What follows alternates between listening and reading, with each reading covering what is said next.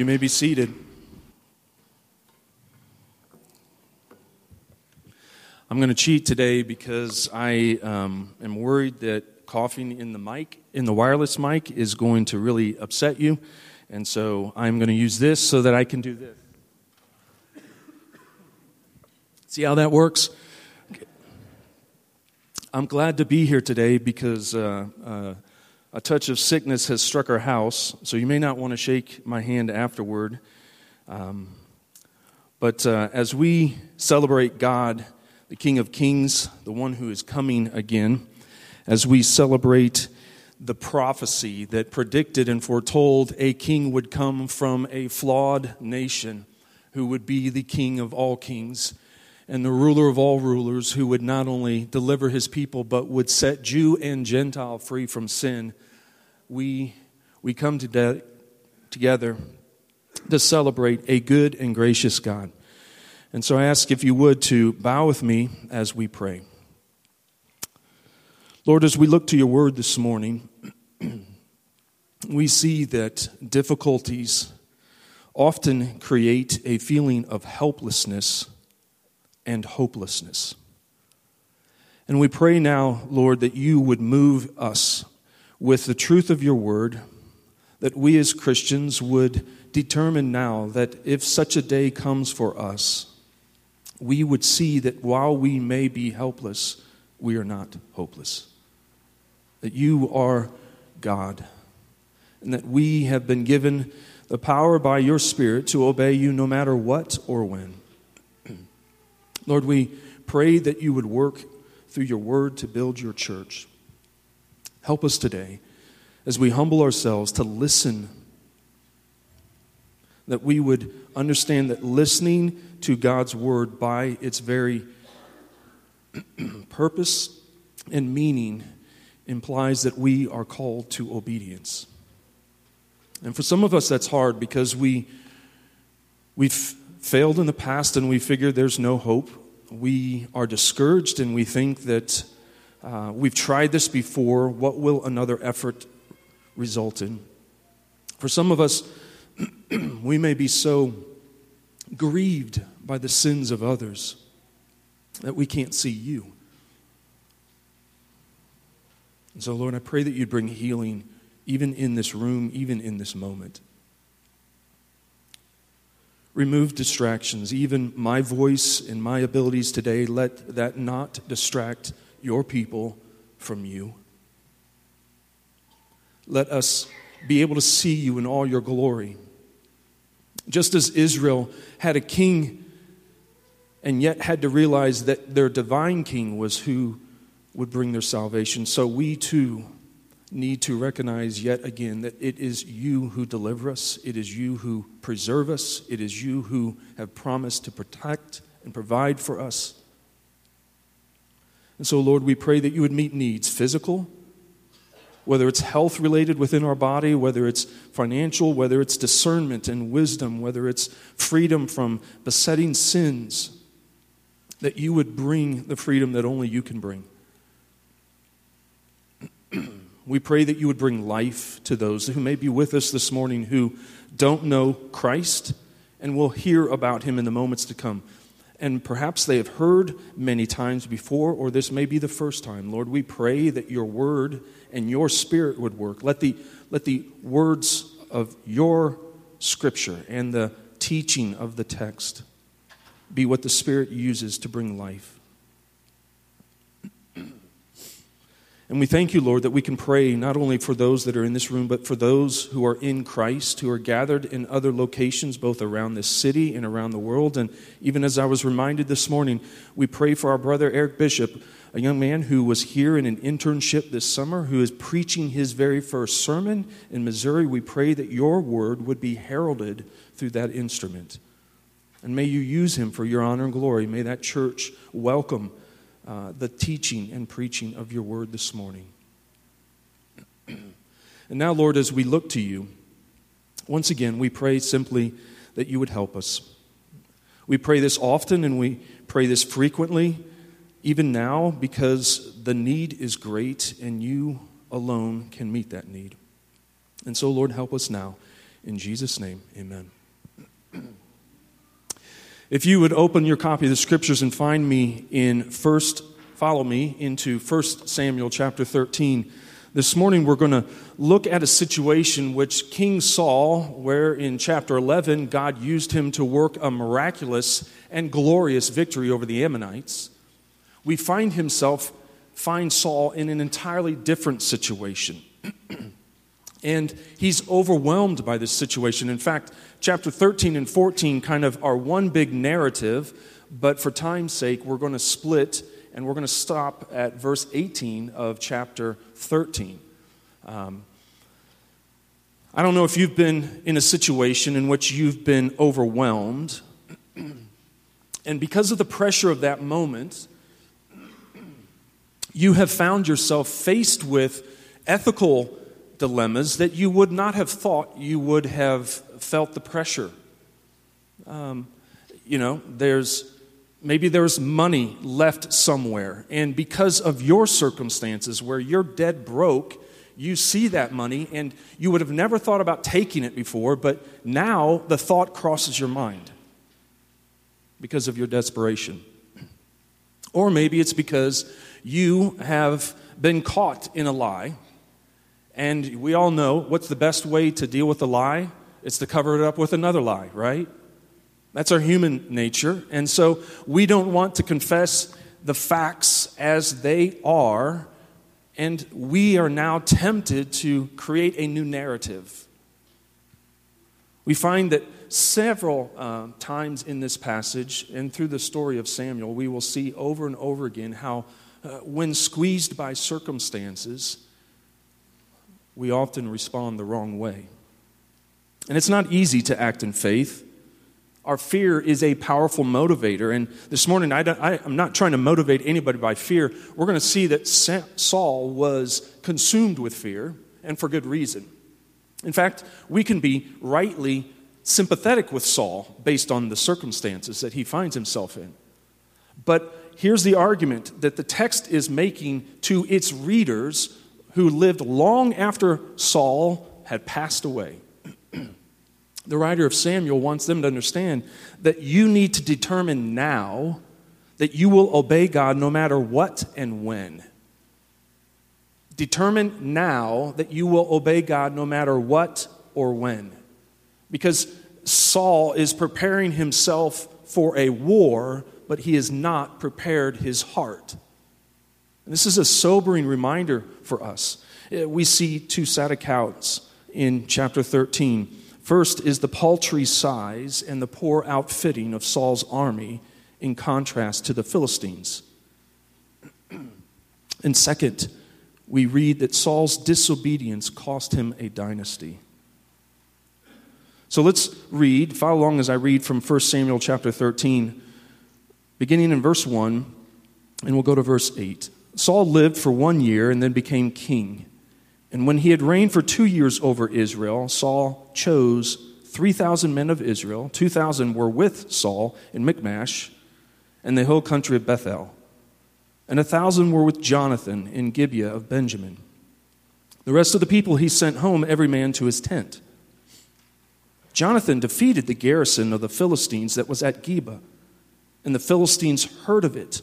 And Saul blew the trumpet throughout all the land, saying, "Let the Hebrews hear." And all Israel heard it said that Saul had defeated the garrison of the Philistines, and also that Israel had become a stench to the Philistines, and the people were called out to join Saul at Gilgal. And the Philistines mustered to fight with Israel 30,000 chariots and 6,000 horsemen, and troops like the sand of the seashore in multitude. They came up and encamped in Michmash to the east of Beth-aven. When the men of Israel saw that, they were in trouble, for the people were hard pressed. The people hid themselves in caves and in holes and in rocks and in tombs and in cisterns. And some Hebrews crossed the fords of the Jordan to the land of Gad and Gilead. Saul was still at Gilgal, and all the people followed him trembling. He waited 7 days, the time appointed by Samuel, but Samuel did not come to Gilgal, and the people were scattering from him.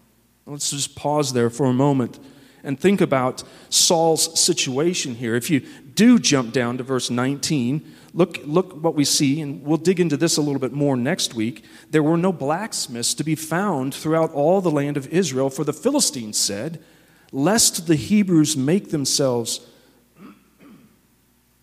swords or spears," but every one of the Israelites went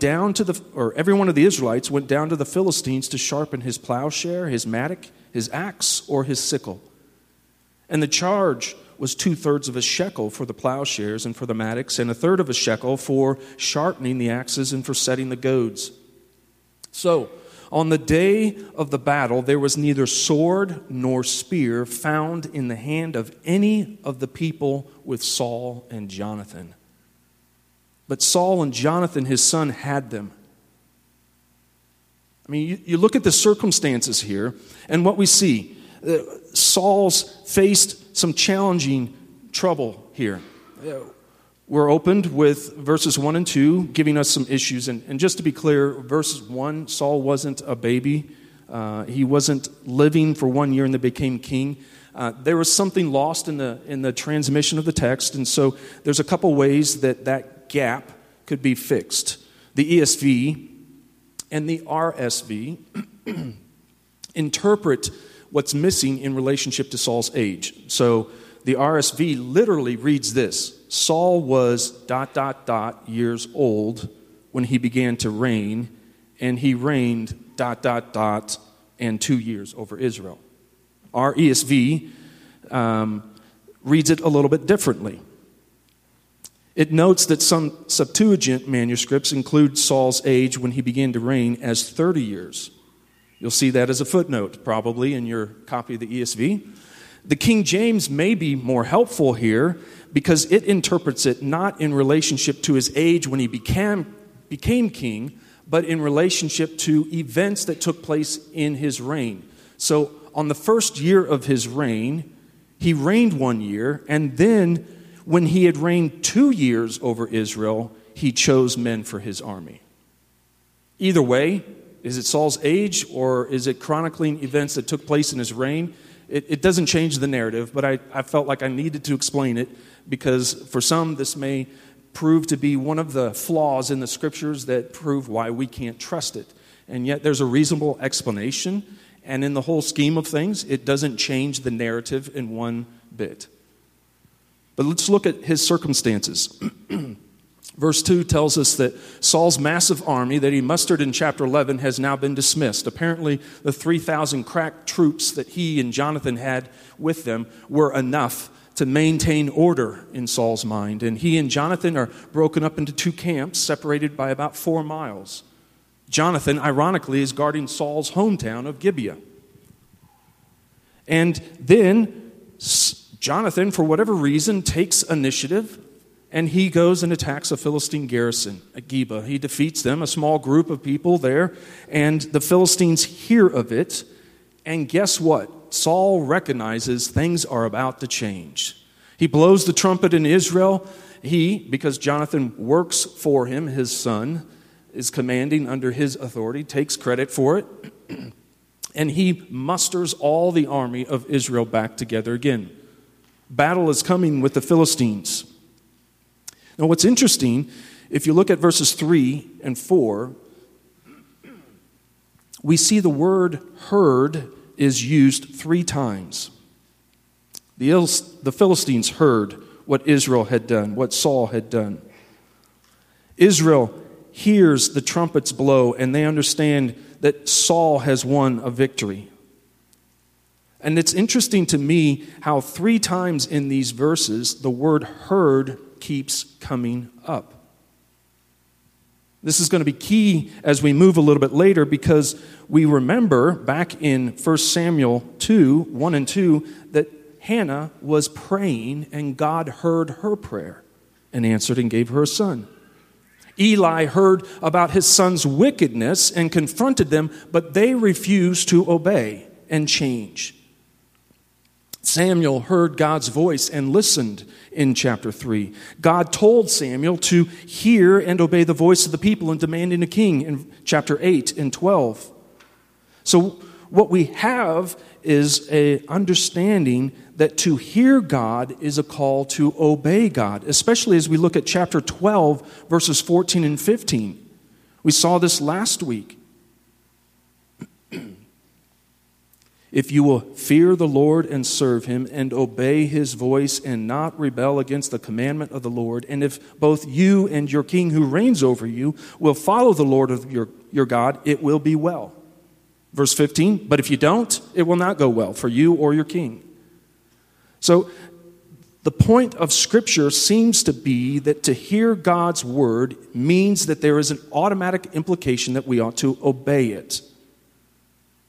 Now, you look at what did the Philistines do? As we move on to verses 5 through 8, they respond with 30,000 chariots.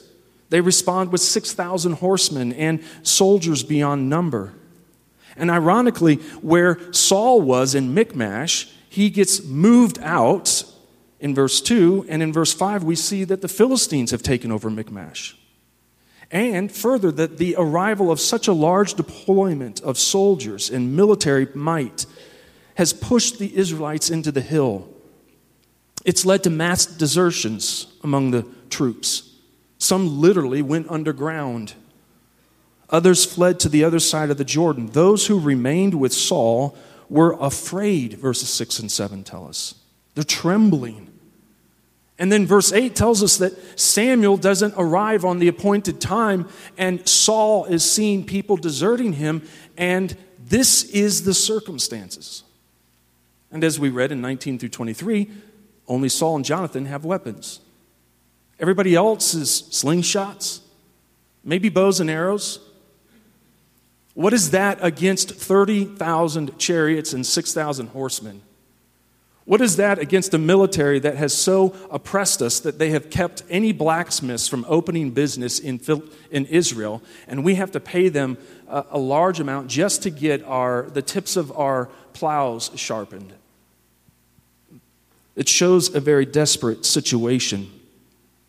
And the question is, what will Saul do? Will he pursue a course the Lord lays out for him or his own path? Further, what will God do? Will he abandon Israel, or will he deliver them from a far superior army as he did with Deborah and Barak in Judges 5, or even with Gideon in Judges 7 and 8? Will God use a spirit-filled king to accomplish his plans? Now, let's just pause for a moment and think practically again where this hits us. It is very easy for us to allow our circumstances to cloud our vision of God. It's very easy for us to look at all the hosts that are arrayed against us, all the strikes that were being thrown, and we can feel so overwhelmed that we believe we are helpless and we are hopeless. But Christian, remember, your circumstances are not beyond God's ability. Remember that God is greater than your circumstances, so never allow the pressure of your circumstances to become an excuse for disobedience. We look at verses 9 through 14, and we see a negative example. I want to put this positively, all right? Saul blows it. If you read the text this week, you saw it. Saul blows it big time, and it's an expensive price that he pays for his sin. So let me spin it positively. Decide now you will obey God no matter what or when. So we see the bookends of this passage demonstrate that difficult days do create a feeling of helplessness. So I'm urging you this morning to decide now that you will obey God no matter what or when. Because some of us are on a gravy train right now. Others of us are like between a rock and a hard place. We are wedged in so tight, there is no hope. So there's a word for both of us in this passage. Saul's response to his situation was to choose the path of expediency, of convenience. Let's look at verses 9 through 12. Remember, Samuel was late in coming. Saul has all these terrible circumstances surrounding him. And so Saul said, verse 9, "Bring the burnt offering here to me and the peace offerings." And he offered the burnt offering. As soon as he had finished offering the burnt offering, behold, Samuel came. And Saul went out to meet him and greet him. Samuel said, "What have you done?"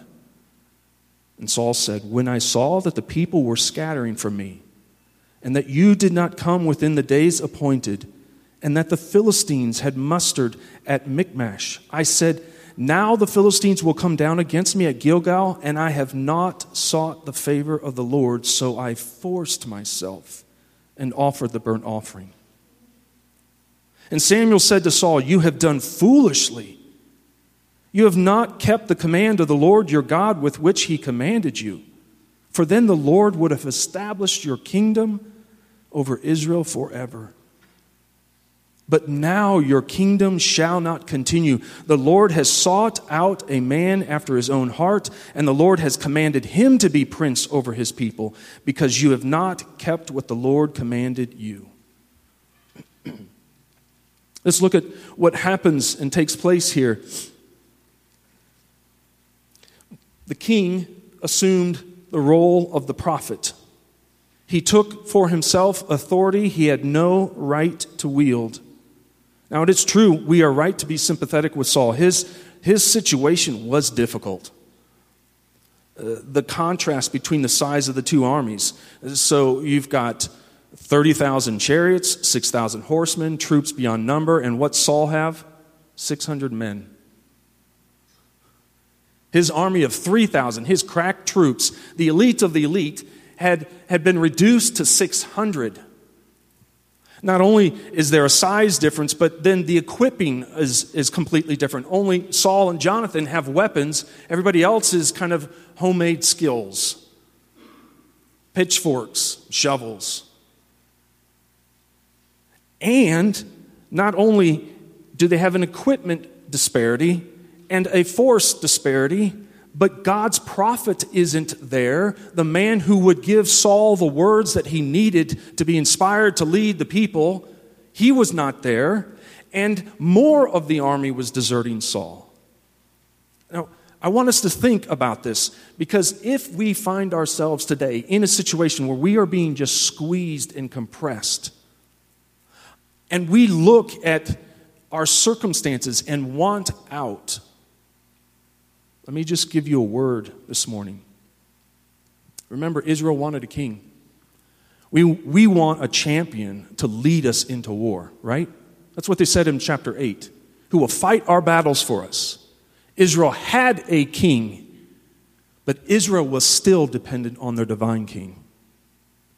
Don't let your circumstances sway you away from the reality that the stress and the pressure that you're feeling is devised by God to bring you to a place where your dependence on Him is felt and realized to an extent that is life urgent right now. It's essential.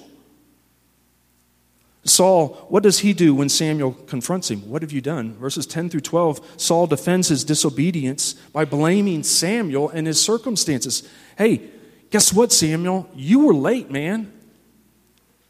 And the circumstances, you and them kind of created this perfect storm that forced me to do something I shouldn't have done. The people are fleeing. You were late. The Philistines have gathered. I'm sure they're going to attack, and I've not heard from God. Here's Saul. Chapter 10, he's filled with the Spirit. Chapter 11, he leads Israel in a mighty battle. God gives him the victory, but Saul now is viewing his circumstances with human eyes, not with the eyes of faith. Have we set ourselves on a course of disobedience by doing the same thing? We choose to live by our own wisdom rather than by faith in God. We've perhaps have rationalized away our disobedience. Hey, it was just another quick look. What's one more lie? You know, if they weren't such a jerk to me, I wouldn't have been a jerk to them. One commentator says this, and in a willingness to take responsibility for our own actions is often one of the early signs of an unfitness to lead. The way forward for any leader who is struggling to exercise the power he or she has been given is not to seek to exercise a power he or she has not been given. Here's the interesting thing. We can take and we can twist things in such a way that it seems like we only have this choice. And if you find yourself in that situation today, let me just tell you, you always have the choice to follow in faith. That's never taken away from you. We have brothers and sisters on the other side of the world who are literally being asked to lay down their lives for the faith.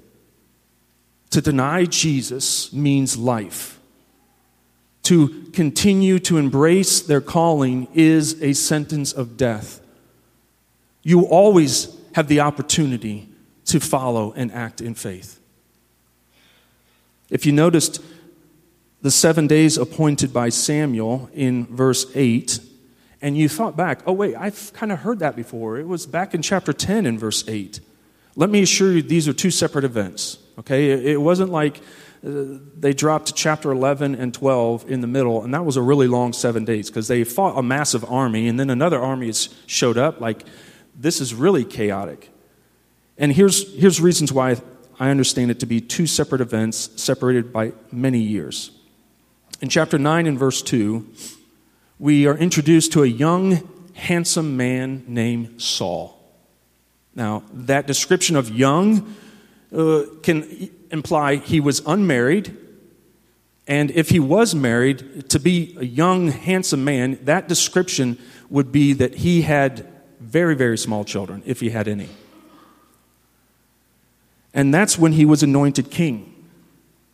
But in chapter 13, we're introduced to Saul's son Jonathan. Chapter 14, verse 1 makes it very clear that they are one and the same. So how in the world do you send a toddler out leading 1,000 crack troops? Right? You just don't do that. So it's clear there had to be a big gap, much time here between 10:8 and 13:8. Again, just wanted to address that because I know some of you pick up these little clues in the text and wonder what that is all about. But let's look at the high cost that sin is. Samuel hears Saul's explanation of his disobedience. Basically, it's your fault, Samuel. You weren't here and all these other circumstances. I shouldn't be held accountable. I had to do what I had to do. My hands were forced. And what Samuel says is not true. That's not true, Saul. You have violated God's commands. Remember, you as king are still under the divine king's authority. You remember how I brought some attention to the herd in verses 3 and 4? Now we read of the word command or commanded used 4 times in verses 13 and 14. And I think this is really making the author's point. All who hear God's word, his commands, are responsible to obey them. And Saul's disobedience, by taking an authority that he didn't have, by rushing and not waiting for the appointed time. Not only did he need Samuel's presence, he also needed Samuel's instruction. And Samuel had promised in 12:23 he would never stop ceasing to pray and intercede for Israel. He would not cease to give instruction. This was the time that Samuel had set apart, and Saul went forward, did it on his own. And God said through Samuel that Saul's disobedience meant his dynasty would end with him. Now that seems a little harsh, doesn't it? Maybe this is the Old Testament God that we're all supposed to be afraid of. He only gives you one shot and then you're done. Let me just say, God expects his leaders to be obedient. And what God says is he will choose a man to rule in Saul's place, a man after God's own heart.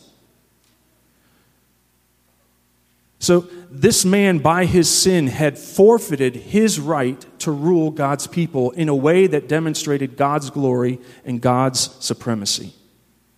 This was not a small thing that Saul did. It may ring hollow to our ears today, but let me assure you, when God responds this way, we need to understand that the sin committed is a grievous offense. We pass things off too easily. Oh, it's a white lie, as opposed to what lie? It was just this, it was just that, and we minimize sin. God deals with it in ways that bring him honor and ways that demonstrate his glory.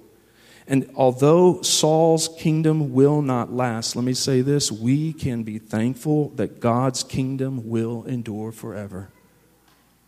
God will choose David to be king over Israel. And then God will, in his mercy, grant David an everlasting dynasty. And that would be fulfilled in Jesus, the Son of God and the Son of David. And this is the means that we have been singing thanks and praise to God for being the King of Kings this morning. Of his amazing grace, he sent his crown prince to this earth. And the obedient and faithful Jesus has established an eternal spiritual kingdom.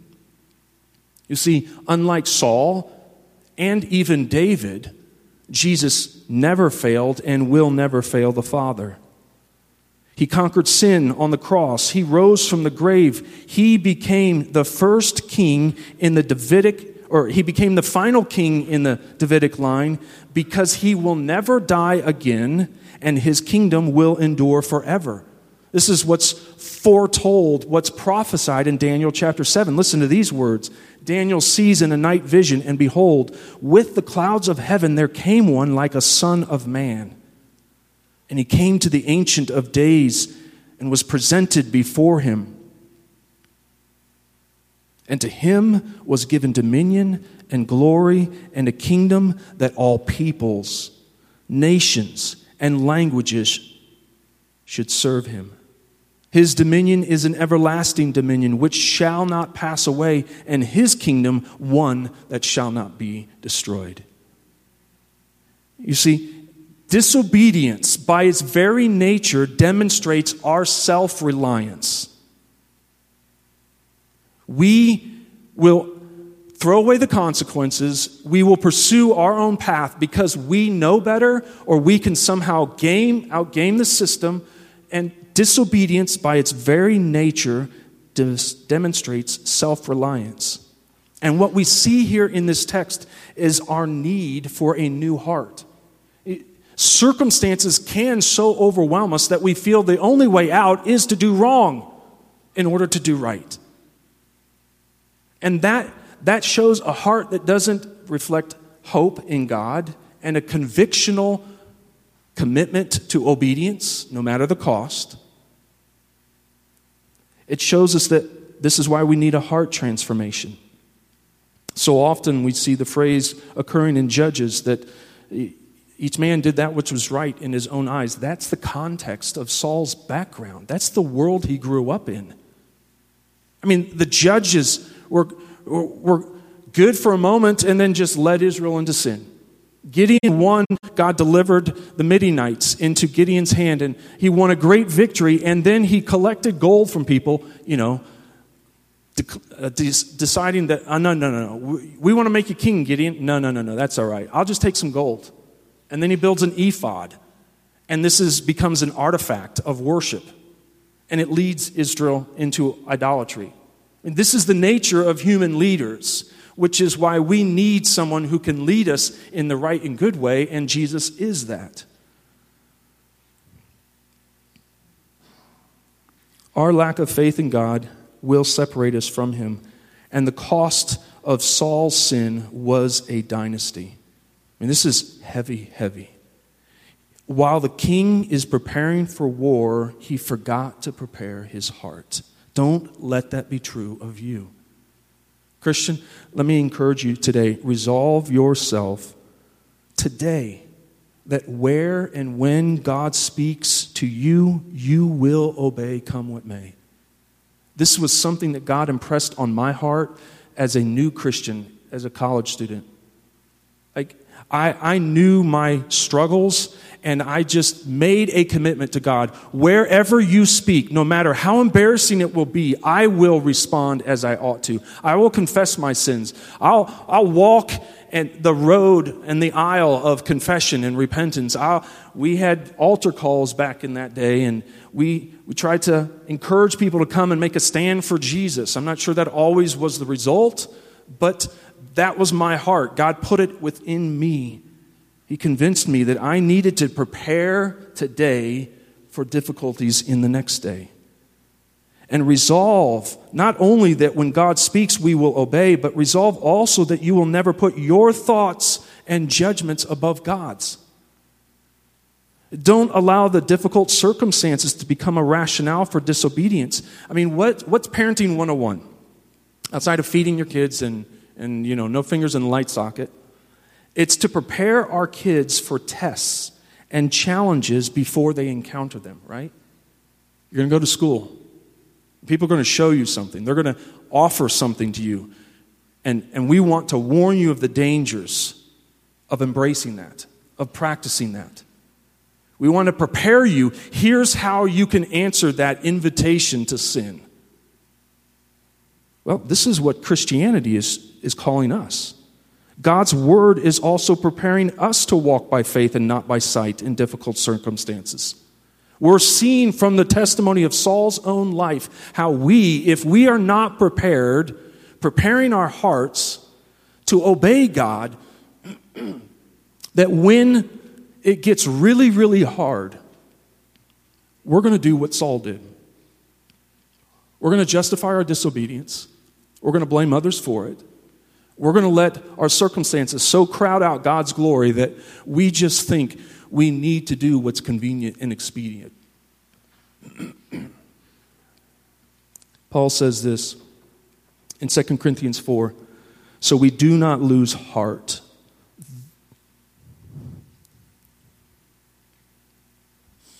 We do not lose heart even though our outer self is wasting away.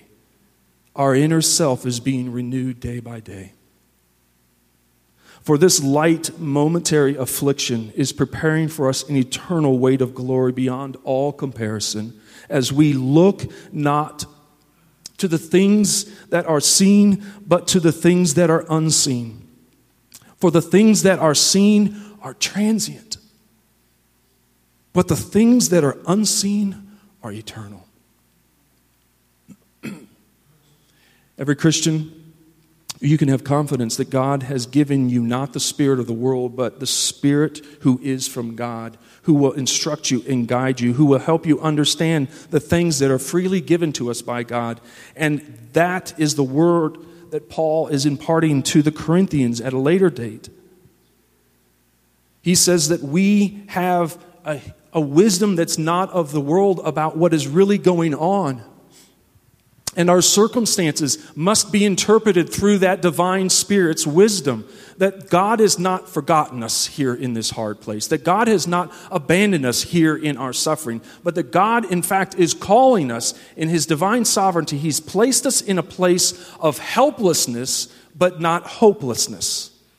He's placed us in a place where, by our obedience and commitment to His word, we will demonstrate His glory to the world.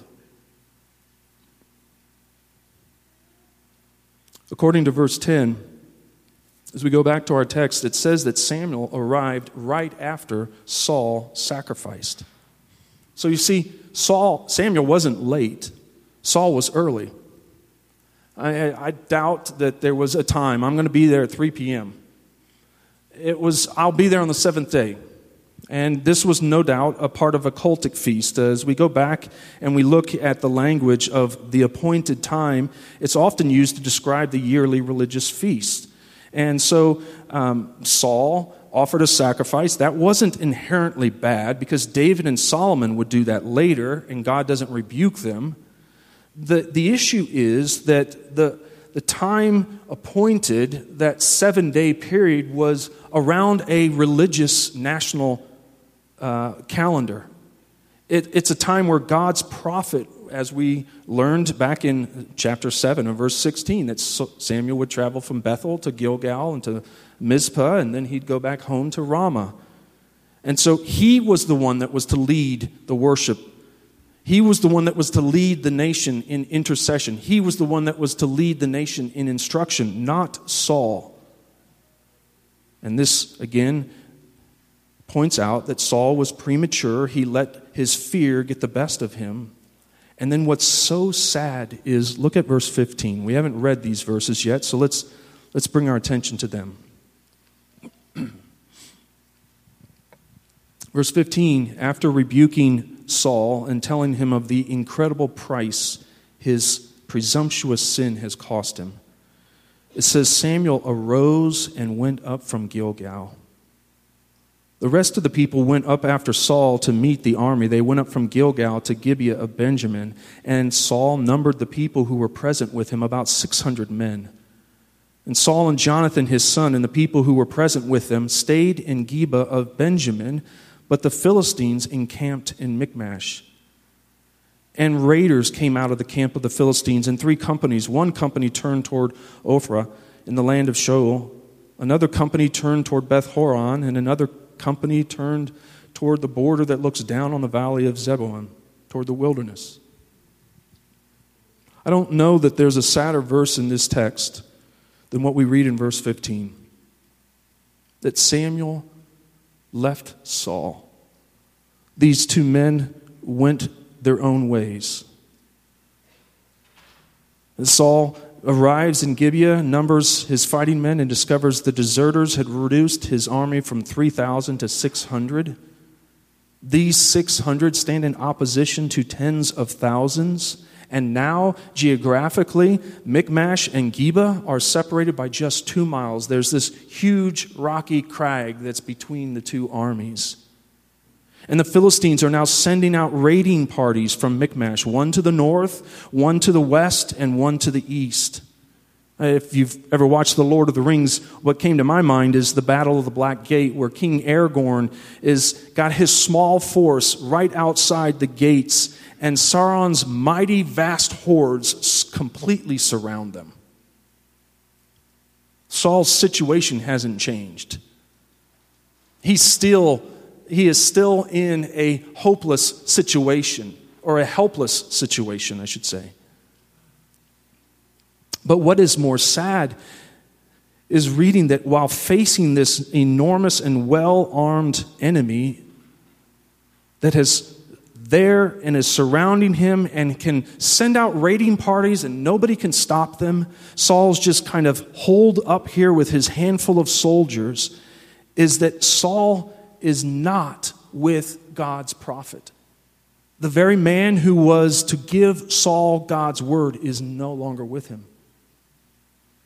And the fact that there is no evidence, there's no word that speaks of Saul having remorse over his sin, that he has not confessed it, that he has not acknowledged it, that he is not chafing over it. He's lost a dynasty.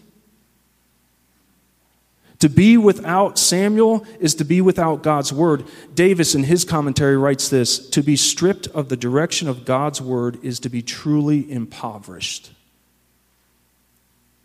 If you don't hear from your Creator, you are the poorest of poor. It's one thing to be in terrible distress.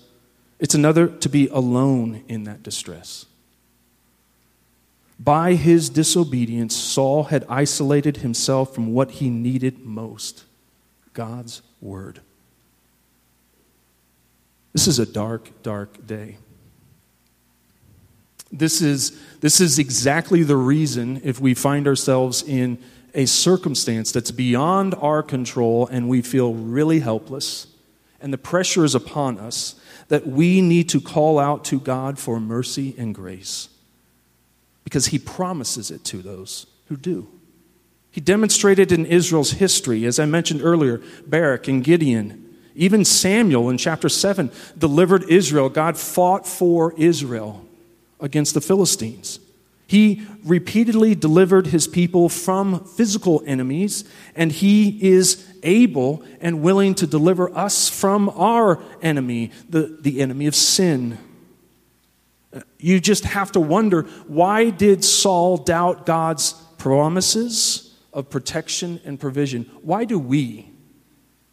I mean, given the fact that any Israelite who is reading 1 Samuel also had everything that precedes it, Genesis through Judges, we have to wonder, why would anybody act on their own instead of waiting to hear God's instructions for a decision, for a pressure of the situation? And this is where we're at right now this morning. You can be confident that God will hear your cry of repentance and faith. Hannah, in her prayer in 1 Samuel 2, he will guard the feet of his faithful ones, but the wicked shall be cut off in darkness. For not by might shall a man prevail. You see, our God is greater than your circumstances. Our God is not bound by our circumstances in the sense he is not limited by what he can do. All that he's asking you to do, don't be the hero, just obey him in those tight situations. Don't let that become an excuse for disobedience. See that while you may be helpless, you have hope, because guess what? Look around the room. You are not alone. You have Christians here who will sit with you, who will pray with you. You have brothers and sisters who will encourage you, who may even be the very means by which God intends to deliver you from this circumstance. Don't go it alone, Christian. Don't trust your heart to know better than God. Just follow him in humble submission. Where might God be calling you to act in faith? Is there some sin that you need to confess? Is he calling you to a certain decision or plan of action? Is there something going on in your relationship with your parents or with your spouse or your work that needs to be addressed? It's one part of the equation to say, we ought to do this. We ought to obey God no matter what our circumstances are. But thankfully, God has also provided us with the why component. Why should we obey God in the midst of distressing circumstances? Here's why. Simply, if you are a Christian, we love him because he first loved us. I mean, that transforming, powerful love that God has demonstrated to us in his Son on the cross, adopting us. He is not a distant, remote deity, uninterested. He is our heavenly Father. We are told he has chosen us before the foundations of the world. He has predestined us for adoption as his sons and daughters. He loved us while we were still sinners and sent Christ to die for us. He's lavished grace upon grace since that time. He is good, loving, wise, and merciful. And so, therefore, Christian, God has provided all that you need to face your circumstances. He is giving you his Spirit, his word, his church. And when we weigh all that against our circumstances, we see, even in our most troubling moments, God is greater. He is good. And he is calling us to act out of the love that we have for him. Praise the Lord, not only has he given us a new heart to obey, but he's also given us his Spirit who gives wisdom, who helps us understand our sinful motivations, who calls us to our responsibilities, who guides us into the right path, who reminds us when we have forgotten how deep the Father's love for us is. And the Spirit gives us the power to love others, even our enemies. Today is the day that God has called us to prepare for a hard time. We may not know when it's coming, and I don't want to walk, we're not walking around with the other shoe's about to fall, fear. Saul was motivated by fear, and he made a bad choice. We see that fear is not your friend. It's not going to help you understand your circumstances the right way. It won't lead you into a good result, a good plan forward from these difficult circumstances. But today is the day to prepare for such a time. And so I want to let Joshua's words echo in your ears as we go out this morning. Choose this day whom you will serve. Will it be the gods of your fathers they served in the region beyond the river, or the gods of the Amorites in whose land you dwell? But as for me and my house, we will serve the Lord. Resolve today, Christian, that you will demonstrate your dependence on God by obeying His word, even in hard times. I believe God wants us to be prepared. That He wants us to obey Him in every circumstance. And that even when we don't see a good outcome, we can, by His grace, act in obedience. Lord, we pray that you would give us the conviction to see that following you, while not easy, is a better path forward than disobeying you.